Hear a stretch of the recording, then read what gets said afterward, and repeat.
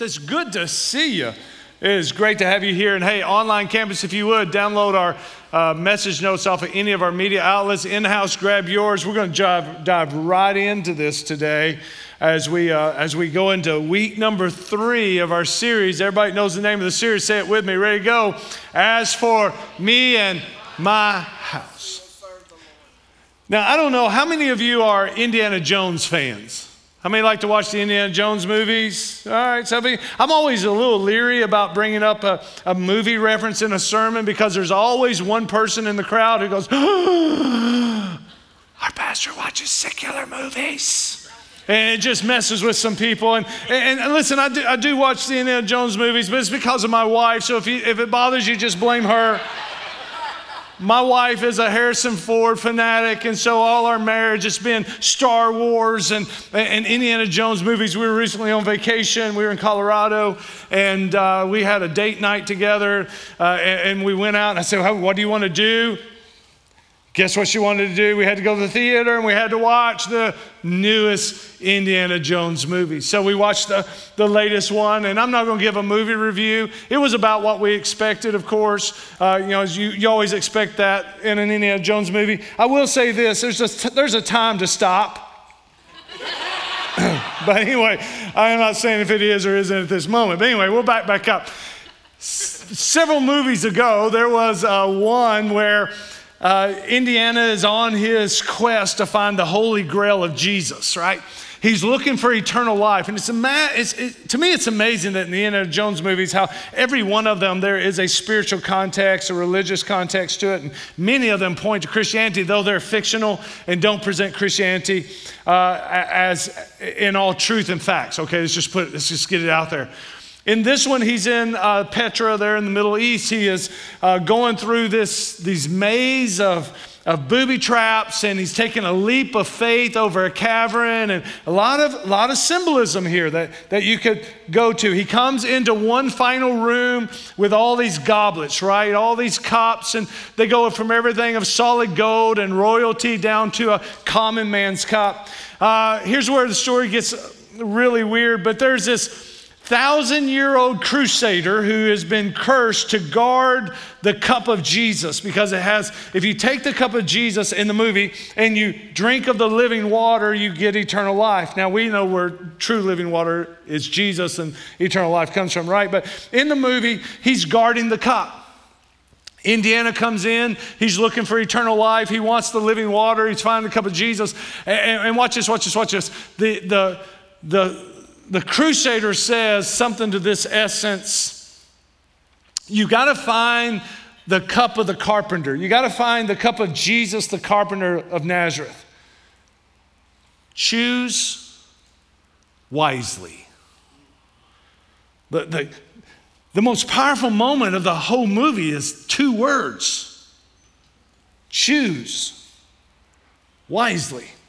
When you come to Joshua chapter 24 in your Bible, we have the last sermon of Joshua. He's leading the children of Israel. They're about to embark on the promised land. They have no idea what they're about to embark upon. They don't know what it's going to be like there. All they know is in the land there's a lot of different gods and a lot of different traditions, but it's the land God told them to go to.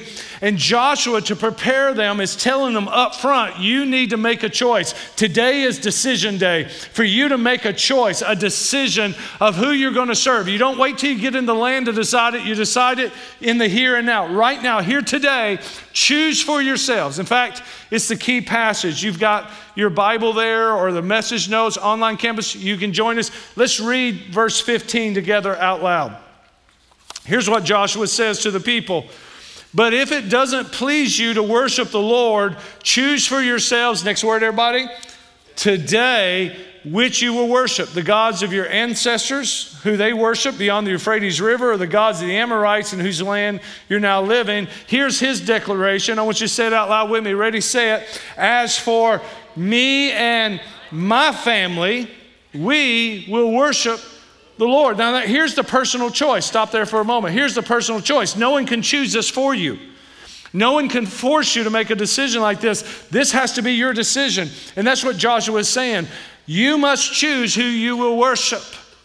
You must choose who you're going to serve. Now the people made a great response. Look at verse 16. The people said, we will certainly not abandon the Lord to worship other gods. And so they're going to tell Joshua, hey, we're going to worship the Lord. Now here's what's interesting. The chapter don't end right there. He didn't stop his sermon right there. You would have thought, oh, he got the response he wanted. Woo-hoo, way to go, people. But he doesn't. Here's why. You ready? Lean in close. He knows them. He's been with them all along the journey. He knows they make emotional decisions. He knows one day they're all for God and the next day they're all for a golden calf. He's been there, done that with this group. And so the rest of Joshua chapter 24, he tells them what a commitment to God looks like. Because he doesn't want them to make just some quick, rash decision and not be serious about it 2 days later.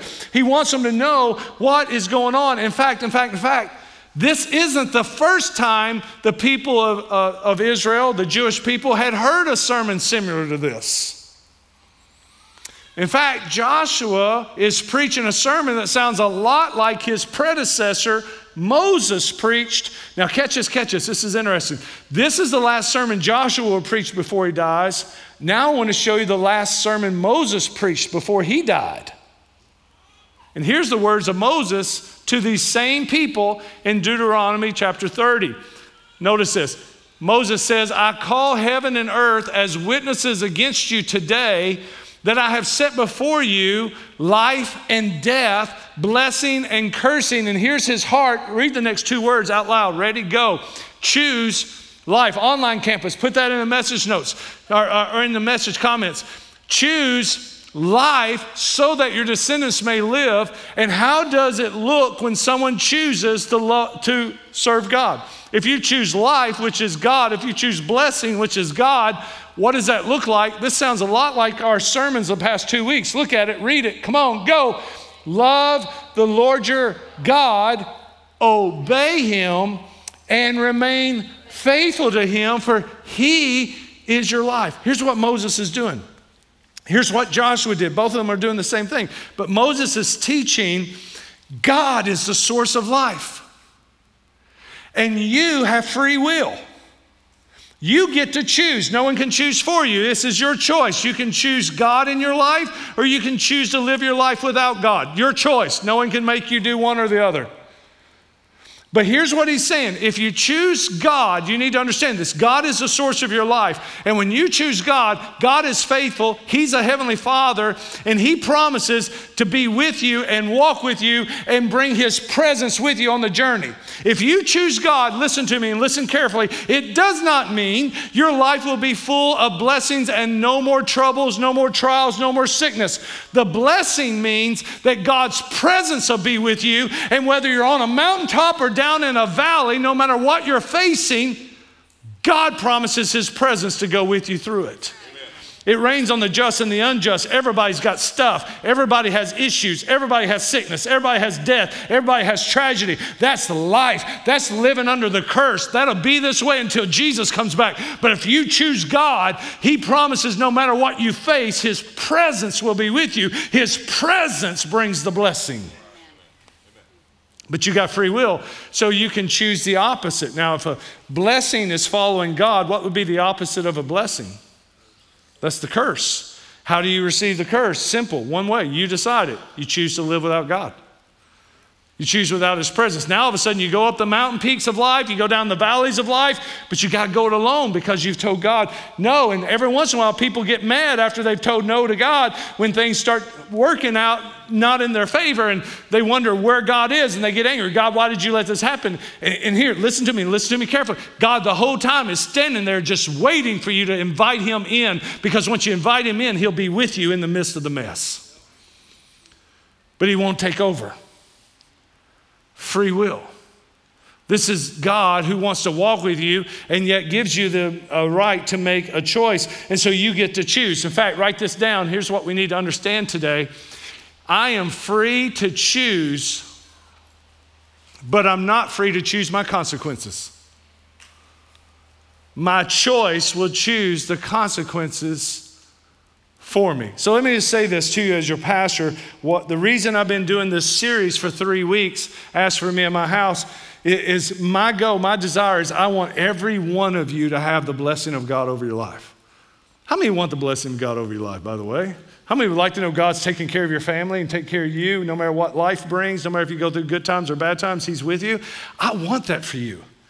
But I need you to know you choose whether or not to follow Him or not. And I want to call you. I want to challenge you. In fact, let me tell you what's going to happen today. I'm going to preach to you this sermon. It's called A House of Commitment. Last week was a house of worship. The week before that was a house of grace. Today, I'm telling you, it's a house of commitment. This is the sermon Joshua preached to his people. And here's what I want to say to you. At the end of this sermon, we're going to sing one more song. I'm just going to tell you up front. At the end of this sermon, I'm going to call for you to make a commitment on this day, because tomorrow's not the right day. Today is the day to make a decision.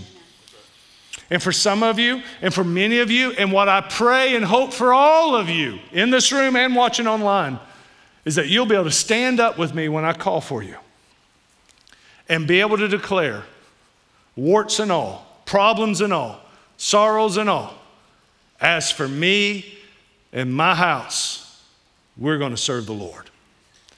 And for some of you, that's going to mean that's going to have to you're going to have to go home and have a family discussion. You're going to have to remove some idols, some distractions that have derailed you, or some lifestyle choices that are derailing your holiness in the sight of God.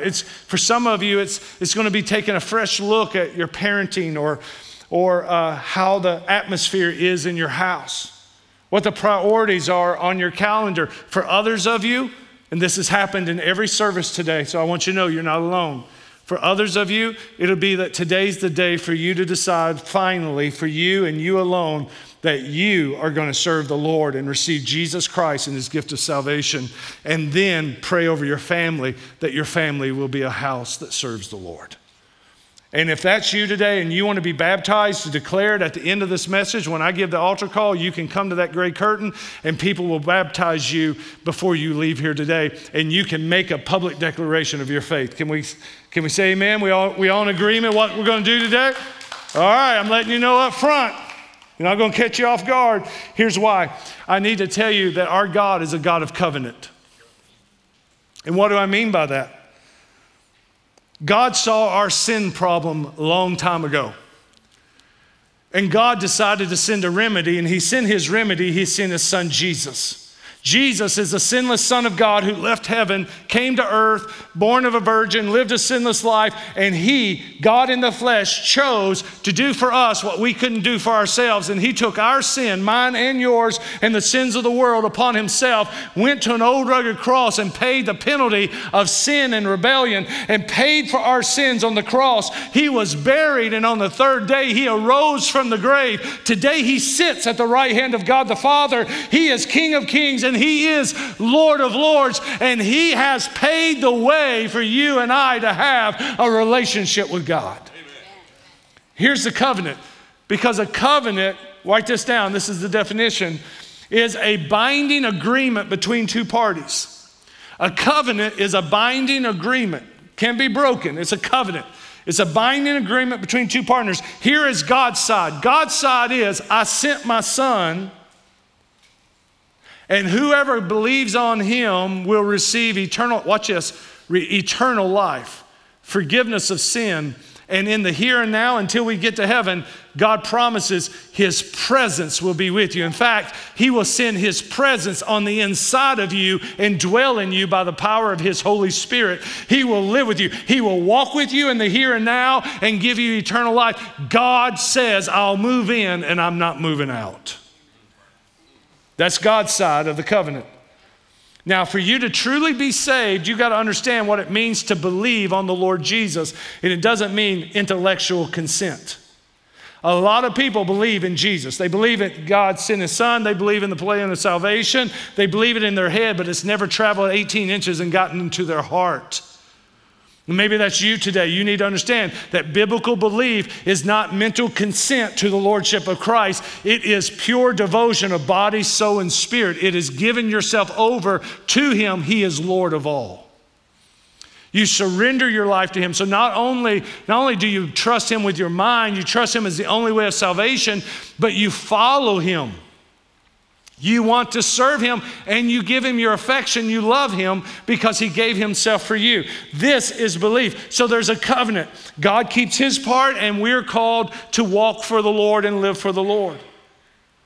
And there's this beautiful relationship that God has called us into. Now, when you come into covenant with the Lord, the Bible says something happens. You're given a position in the presence of God. You're given a position in the kingdom of God. Here it is. Write this down. When you become a follower of Jesus, come in covenant with God, you then become an ambassador of Christ to the world. You become an ambassador. Look at two people right now and tell them you're an ambassador in Jesus. If you're saved, you're an ambassador. Write that down in the comments. You're an ambassador. What is an ambassador? An ambassador is someone from one land, watch this, who lives in another land. And in this land they live in now, they represent the values, the traditions, and the convictions of the homeland that they came from. Now let me help you make sense of this, because sometimes we complicate things and we don't understand what's happening here with being an ambassador. Every one of you are a citizen of some country. And we're in southeast Missouri. Most of you are American citizens, even though we do have folks from other countries who now live here and come to our church. Online, we average 21 to 22 other countries who watch us every week online. So whether you're an American or you're a citizen, but we're all a citizen of some country. You with me?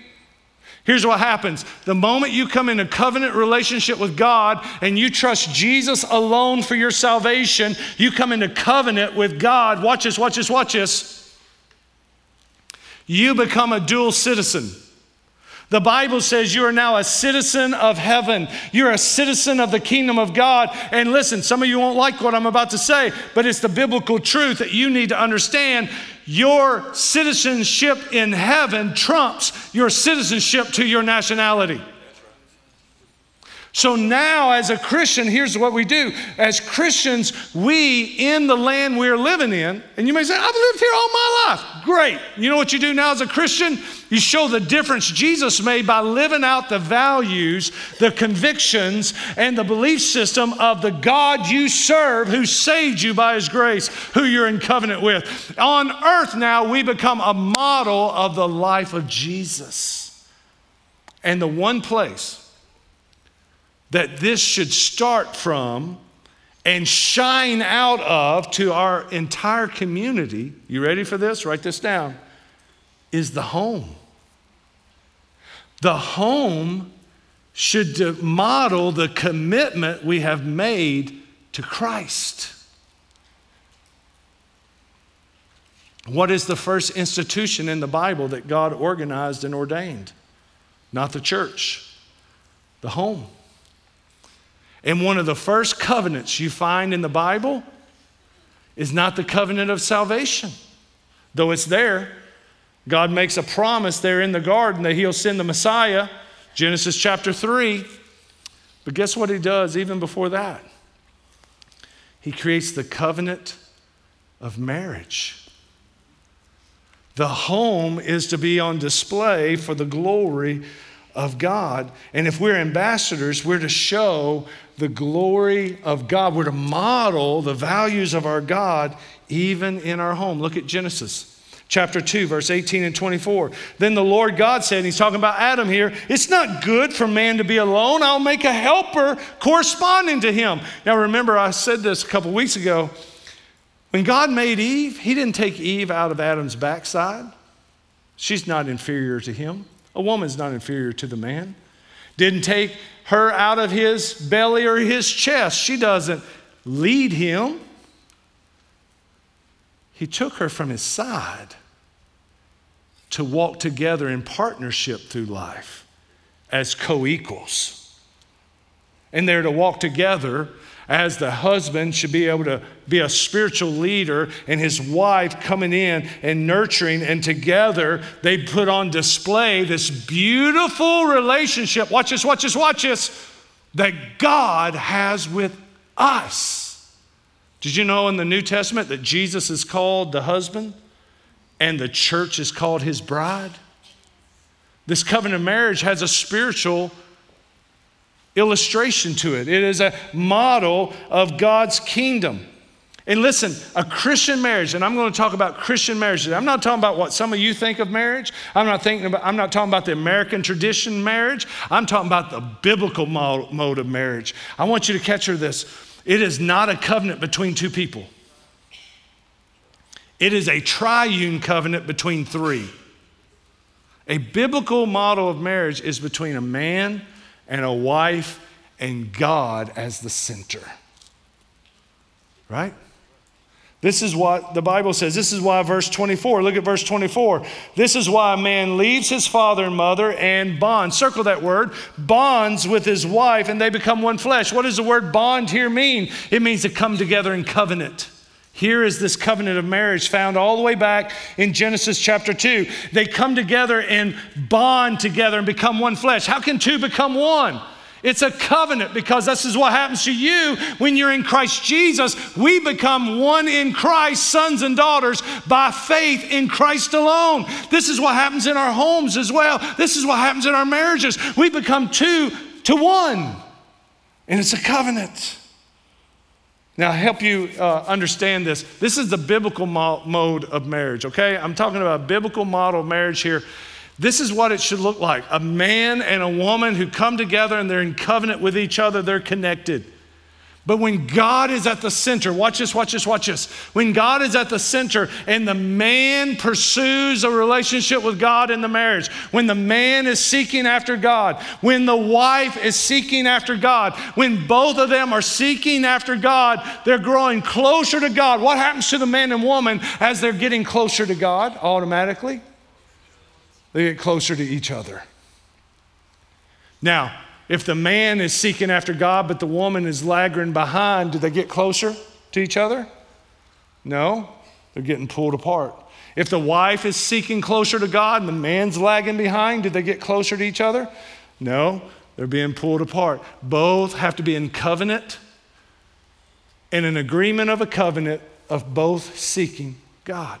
This is why, if you've ever heard how the Bible says, don't be unequally yoked, or before you say I do, make sure that you both have the same belief system, same convictions. It's because you're going to grow together, and if you don't agree together and follow after God, you're not going to go closer together, you're going to go separately.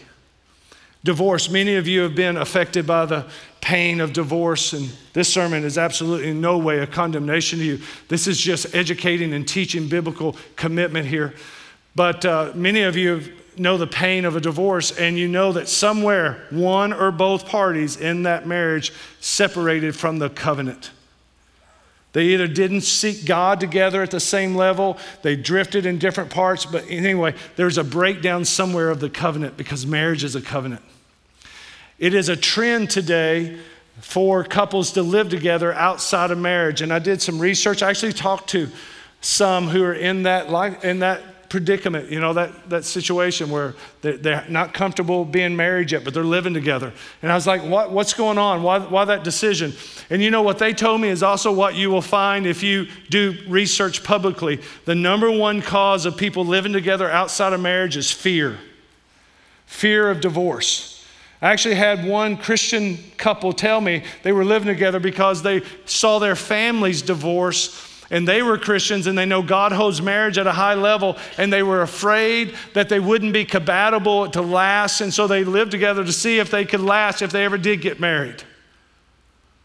And listen to me. I'm not here to condemn. I'm just here to tell you that's not the biblical model. That's not the biblical way. There is a better way. And if you understand biblical covenant marriage, it shouldn't cause you to be afraid. It shouldn't bring about fear. It should bring about security. Biblical marriage does not lead to fear. It brings security. It brings the one thing living together you can't have. You have no security. Anybody can walk away at any moment. There is no splitting 50% of the assets and going through the legal systems and all the drama and the money you got to pay out. That actually brings a little security. But I'm telling you, walking with God brings a lot of security. And there's no security outside of that covenant relationship. Let me give you an illustration of this. I'm not talking about what you've seen or what you've experienced, or if your parents divorced or whatever. We've all been touched by that, by the way. I don't know of anybody whose families hadn't been touched by relationships that's broken up or not been beautiful or not been Christ-like. But I'm talking about if we could honestly make the commitment to the Lord and in our homes have a relationship like God wants them to have, this is what it should look like. Two people growing together in covenant relationship as they grow closer to God together. And that's the part that most people forget. They invite God in the marriage vows and then forget to pursue Him afterwards. And I want to help you with that. Our church wants to help you with that because I want you to have the blessings and I want you to have beautiful marriages and I want you to have a lifestyle that brings glory and honor to God. And listen. Here's a great example of this. How many of you have been walking with the Lord for a while now? Next question. How many of you who are walking with the Lord have found that the Lord is very patient with you? Look at your neighbor and tell him, God's patient. I see Him all over you. Amen. When I see you, I see how patient God is. Watch this. If you've been walking with the Lord and you're saved and in covenant, have you ever had a moment where you felt God said, I'm done with you? You may have felt it, but was He? No. Has God ever said to you, I have forgiven your same silly sin 1,499 and a half times, and I'm not forgiving it anymore? No, you may have felt it, but He never said it, did He? Have you ever had God look at you and say, you are I can't do anything with you. I am so done with you. I'm so tired of wrestling with you. I'm so tired of trying to convince you. I'm so tired of walking through this with you. I'm done and I'm walking out. Question, has God ever walked out on your salvation? Not once. Why? He's in covenant with you. And covenant is a binding agreement between two persons. And God keeps His word. And the God who said, I'll save you and I'll redeem you and I'll give you eternal life and I'll put my Spirit in you and you're sealed to the day of redemption is the same God who says, I never walk out. This will upset a few of you and it's okay. I'm a good offender. You study the Bible, you'll never find one Christian in the New Testament who was saved twice. Why? Covenant. Covenant. You know what God does to His children who are saved and continue living in sin? He will convict you. And He'll convict you, and He'll convict you, and He'll convict you. The most miserable people on this planet are not sinners. They are Christians who are living in known sin and refuse to repent before God. And you know what He does? He chastises, He disciplines you. And God's going to keep taking you to a Holy Ghost woodshed over and over and over. Anybody been there? I've been there a few times. Over and over again. And you know what happens when you don't repent? He goes from time out in the corner. They'll have to cut this because there'll be somebody else that'll fit about this. But anyway, the paddle keeps getting thicker and the switch keeps getting longer. The longer we rebel, right? But you know what the one thing God never does? God never walks out on the relationship. You know what you have in your salvation? Because it's a covenant, you have security. You know what marriage, biblical marriage is? It shouldn't be a place of fear. It should be a place where you witness the greatest security this side of heaven, because marriage is a model or illustration of our salvation.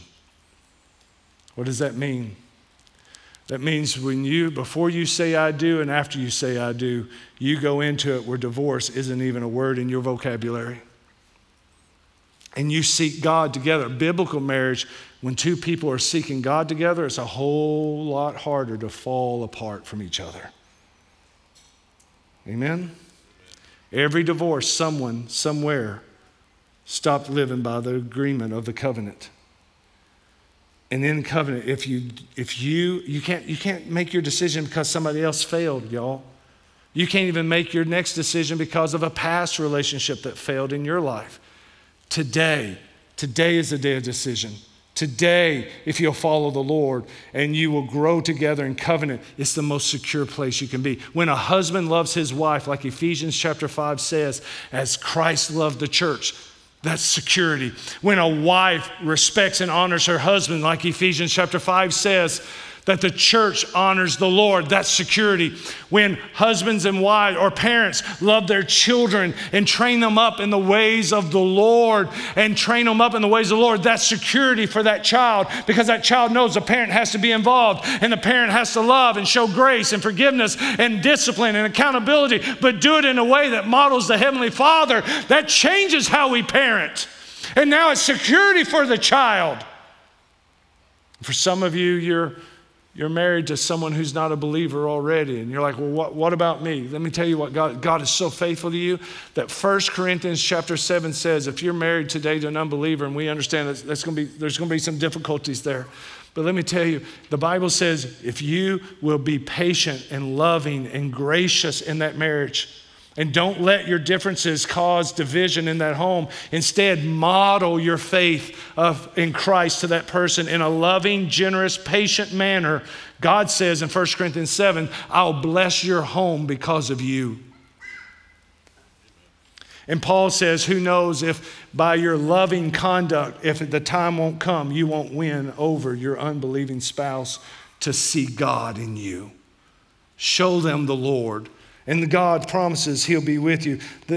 Listen, biblical marriage, and not only marriage, but parenting, the whole home situation is a model of security when we understand commitment. It brings a sense of security. Let me tell you this other piece. Look at the verse 19. Then Joshua says this, and he's going to use a word that some of you are going to just be like, oh, hate that word. That's a bad word. Why did God use that word to describe himself? But it's not, because it's just because the world has taken this word and has messed up its meaning because of people's irrational, extreme reactions. But look at what he says in verse 19. But Joshua told the people, you'll not be able to worship the Lord because he's a holy God. He's a jealous God. And there's that word jealousy. And everybody's like, oh, that's a negative word. Not always. The word jealousy here actually means passion and protection and commitment. That's what jealousy can also mean. Jealousy done right is I'm going to protect those I love and I'm going to protect what God has given. And it's a commitment, a word of commitment. What's wrong is when you get mad or jealous because somebody looked at your wife or looked at your husband in a way and they had nothing to do with it, or because some kid got picked over your kid on the sports team and now all of a sudden that's not what the Bible's talking about here. That's silliness. That's immaturity. Maturity says, here's what biblical jealousy looks like. I'm going to protect my family. I'm going to protect this marriage. I'm going to protect my children. I'm going to stand up for them. I love them. I am committed to them. I'm passionate about my family because that's what God is for us. God does not want our hearts led astray to some false god. He doesn't want the blessings taken off of us. So God says, I'll fight for you. How many, by the way, are thankful you got a God who will fight for you? He'll fight for your relationship. He wants you in this relationship. Amen? I got to tell you this great story. It'll probably cause me to sleep on the couch tonight. So some years back, I was pastoring. I was in my mid-20s, a little old church in rural Kentucky. And I'm from Kentucky. I'm a hugger. I'm nice. I like to, high five. I like to get to know people. I'm relational in that way. I'm the affectionate one in our marriage, by the way. All right. I'm the one that likes dates. All right. And just, the I love yous and the cuddle. And that's me. With everyone, though, I'm just like, I want to high five. I want to shake hands. I'm the hugger. So that's just me. I'm from the South. I call everybody hon and dear and sweetheart. I don't mean anything wrong about that. It's just my language. I was pastoring this church for about 6 months, and we were on the old campus And I had this huge long line of people greeting me at the back door, and I'm shaking their hands as they're leaving. I'm calling everybody, hey, hon, good to see you. Hey, darling, good to see you. Hey, sweetheart, good to see you. Hey, brother, how are you? Good to see you. And one woman walked up to me as I'm shaking hands, and as I reached out to shake her hand, she goes, I got it. I know why you call everybody sweet, hon, and darling. You don't know any of our names. I said, that's right, sweetheart. I sure don't. I'll see you next Sunday. Yeah, I had somebody come up to me at the beginning of this service and said, so, every time you call me brother, hey, secret's out. I'm terrible with names. All right, good with faces, terrible with names. But I'm in this church, and everybody there is like huggers and happy and good to have you kind of thing, right?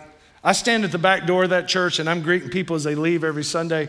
And there were a few women in that church that liked the hugs a little more than what my wife thought they should. All right, I mean, I'm talking like the embrace was a little longer than everybody else's embrace. They went from side hugs to full frontal hugs. The reception line would get, held up as we got to wait for them to get done with their hug so that everybody else can leave the service. And my wife decided, I don't like that. And so here's what happened. The very next Sunday, my wife started, and if you ever see this out in the courtyard, you'll know why now. Okay, I'm just giving you, somebody freaked her out. Anyway, she started standing at the door with me while I'm shaking hands to people.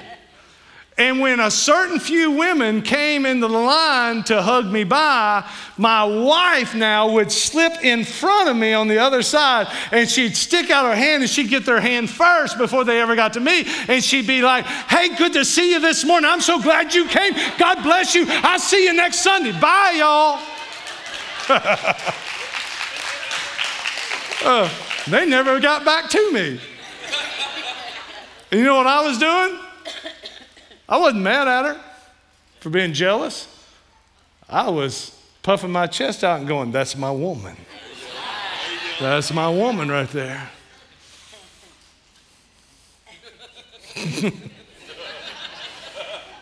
Yeah. What are we talking about today? We're talking about commitment.